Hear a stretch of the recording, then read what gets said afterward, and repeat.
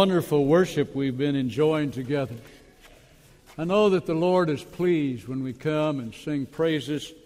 When you live someplace where the church is very small and the singing is not very good, you especially appreciate worshiping together with people who sing. And this was a blessing to us to be with you this morning.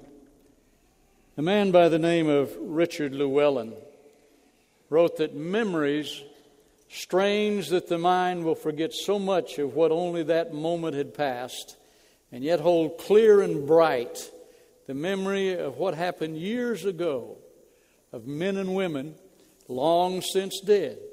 There's no fence or hedge around time that has gone by. You can go back and have what you like in it if you can remember. Some of us wish we could remember better. But how true that is. And I want to talk to you a little bit this morning about remembering. It's so important to remember.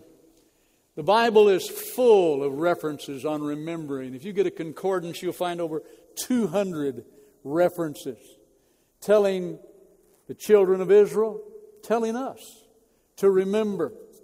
We're told to remember because we shouldn't forget. Shouldn't forget where we came from. Shouldn't forget what God has done in our lives. And so we don't forget God's promises. So that we can have, regardless of what's going on around us, we can have those memories of the good things of God and the blessings of God. In Exodus chapter 20, verses 8 and 10, the Bible says, "Remember the Sabbath day by keeping it holy. 6 days you shall labor and do all your work, but the seventh day is a Sabbath, a rest from labor. To the Lord your God, remember the Sabbath day by keeping it holy." Why? Not just because we're tired and we need to rest, even though some of us probably need that. But the remembering the Sabbath was not just remembering that God rested on that day, but it was remembering that this was the day that His work was completed, the work of creation, and this was the launching pad of the new beginning.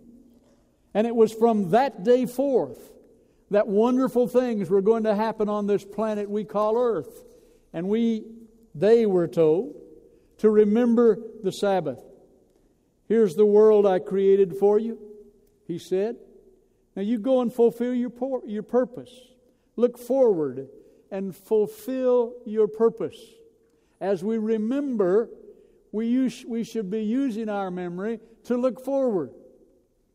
I used to work with people who had some disabilities, who had some addictions, and very often they would come and they would have clippings from newspapers or copies of certificates or diplomas, and they would remember those things, and they hung on to those dearly because their life was a mess.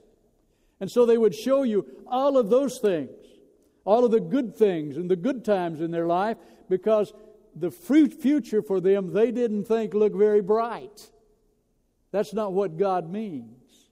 He means we are to remember the good things that happen, because He has a bright future without us.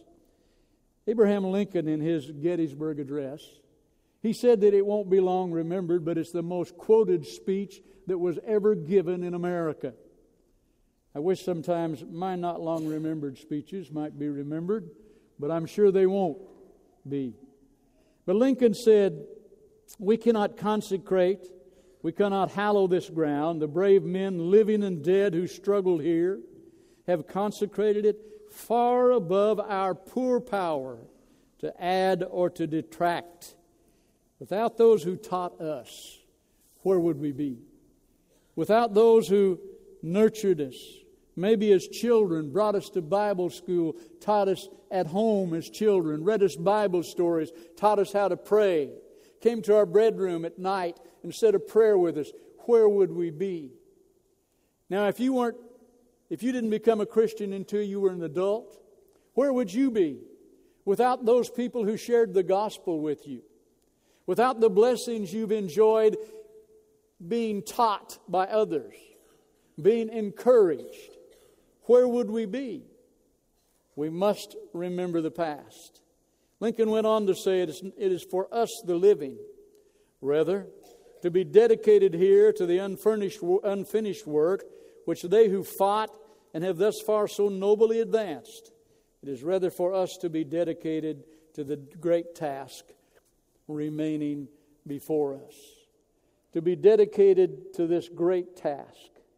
In Ephesians chapter 3, one of my very favorite verses in the book of Ephesians, the Apostle Paul wrote that there's a God that is able to do immeasurably more than we can imagine. 3 verse 20. To do immeasurably more than we can imagine. I've got a big imagination, and so do some of you. But God can do immeasurably more than I can even dream of, than I can even imagine.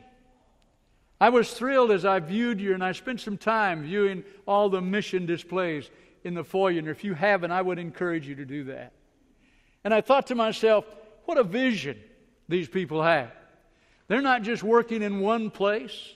They're not just worried about here in, where are we? West Ark? All right. They're not just worried about working here in Arkansas, in Fort Smith, but they're concerned about the world. And they've got mission points all over the world. And it thrills me to see that kind of vision. But even that vision, just tiny. God can do immeasurably more than we can even imagine. What does that tell us? God can do immeasurably more for me. He's given me a greater life than I could even have imagined. All I've ever done is be a missionary. Some people feel sorry for me, you know. I've been all over the world. I've lived abroad more than a third of my lifetime. And I have been blessed immeasurably more than I could have ever imagined. And God is blessing you. And I'm sure a lot of you could say, I agree. I tell people that I'm the most blessed person that I know. And I could tell you a whole long story, a lot more than you'd want to hear, about how I've been blessed. But even that, He's been able to do more than I'd ever hoped for or imagined. We need to tell our young people that story. We need to tell them how God blessed people in the Bible, but more than that. I'm sure you're doing a good job teaching children in your Bible classes about all the great heroes of faith. But more than that, what about your life? Tell them how God has blessed you and how you have been blessed.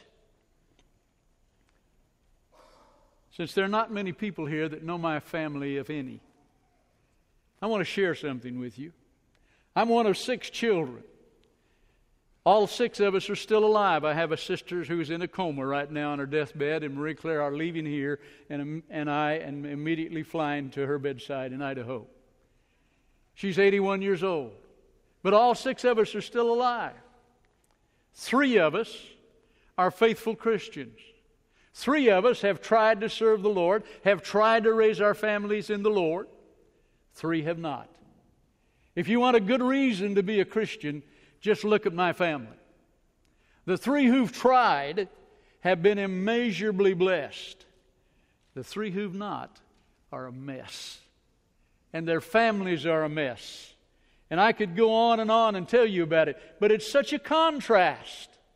The blessings of being a Christian and of remembering the blessings that God shared with us. So, to our young people, we need to tell them that story. We need to tell them how God has used us, about people that we've influenced, and about people that have influenced us.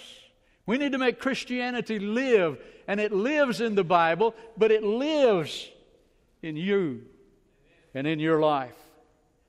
Do you tell your young men to grow up and be preachers? I hope so. Years ago in Germany, I spent 20 years there.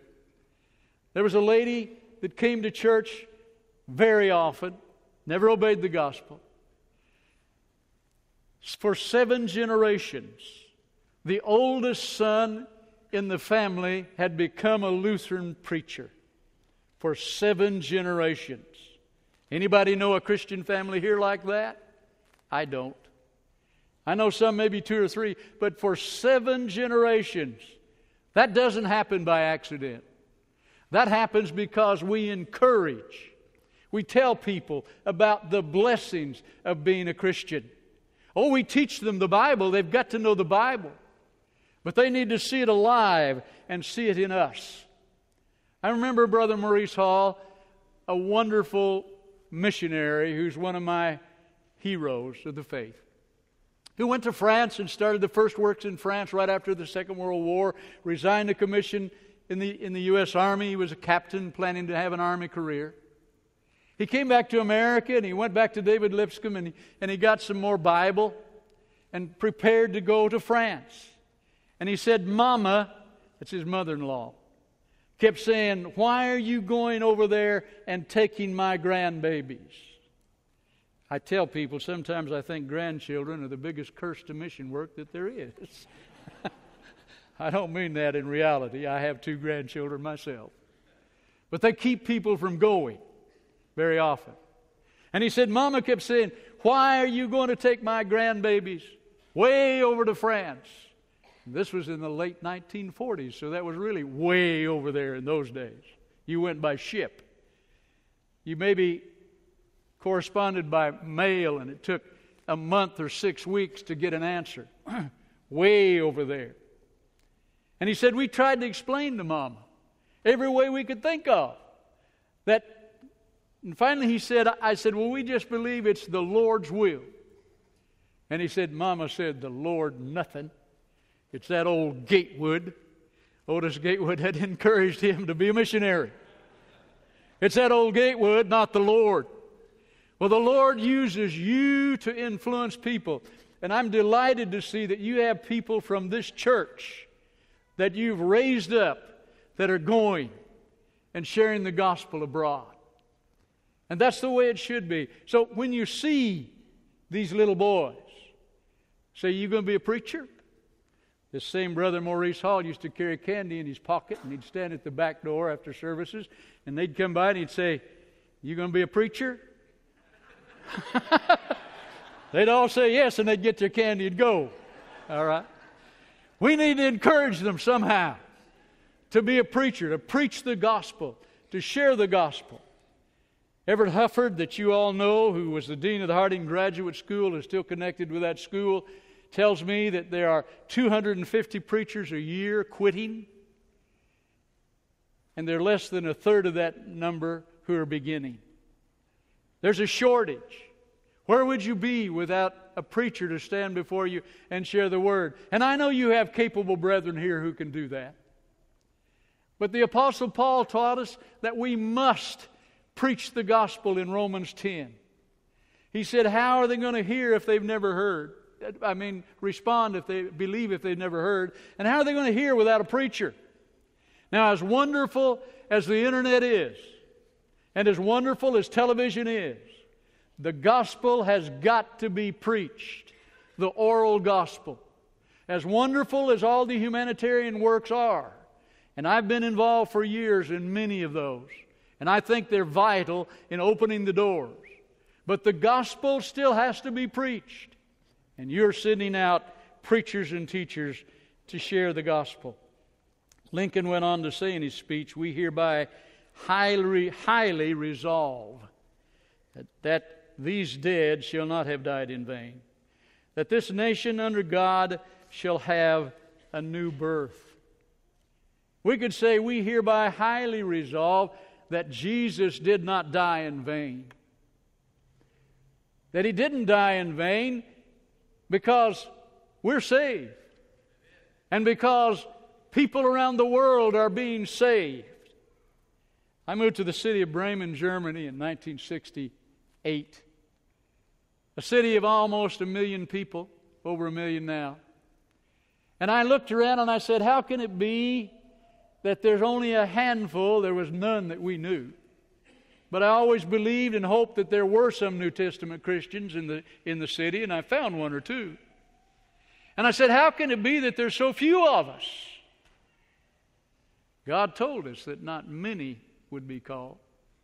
Jesus said that the gate was narrow, and not many were going to come in. But how can they even have a chance to come in unless somebody go and preach? That's why when I meet students in Cambodia, we've had a big English Bible study program, and they come to improve their English, and many of you have done that kind of thing. And when they come and study with us, and about half of them have never heard the name Jesus. They're bright, young university students. Never have heard of Jesus Christ. Don't know anything about the living God. Never heard His name. When we went there, we were naive. We didn't know anything about Asia. Our background was Europe. Marie Claire's French. She grew up in France. I spent 20 years in Germany. We thought we knew how to do mission work. We found out we didn't know anything about Asia. We'd say God, and they'd say, oh yes. You believe in God? Oh yes. And then we found out they meant God tree, and God rock, and God sun and moon and stars, and God rain and thunder. We started saying the living God every time we use the word God. The living God.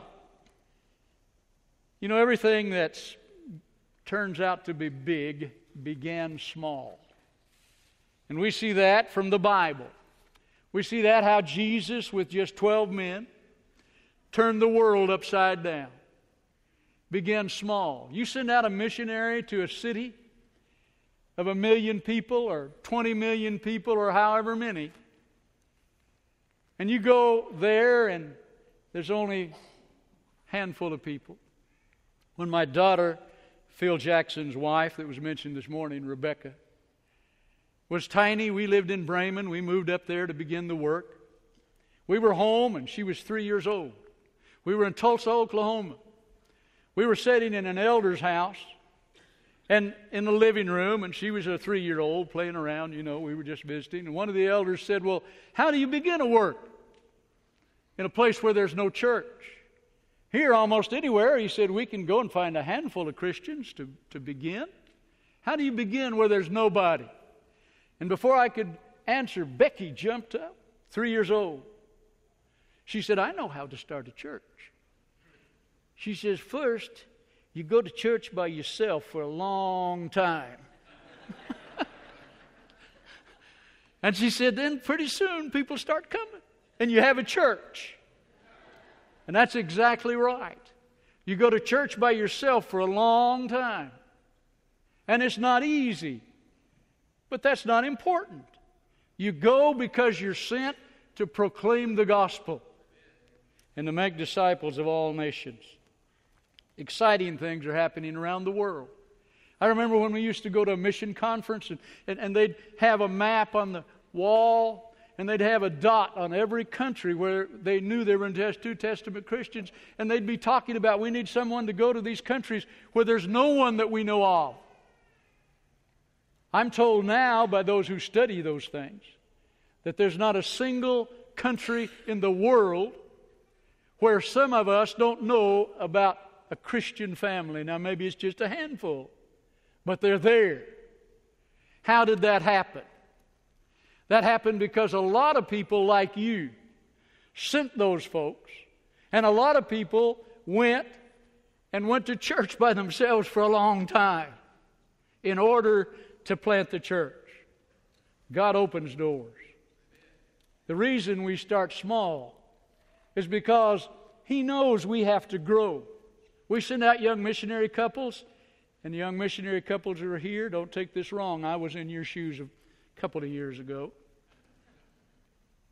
We send out young missionary couples, and they don't really know because they haven't been there much yet. Maybe they've made a survey tour.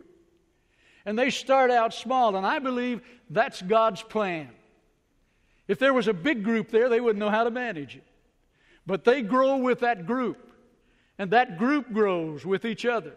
And pretty soon, as Becky said, you've got a church. But we start small and we plant that seed, and it begins to grow. God opens all kinds of doors for us, and we need to have the vision to keep moving. And you've had that vision around the world, and I commend you for it. And I encourage you to continue looking. Never say, this is the only place we're going. This is the only place you're going until the next opportunity knocks on your door, I pray. And until you have a vision about this other country that needs you to come and is calling you, like they called the Apostle Paul to come over to Macedonia.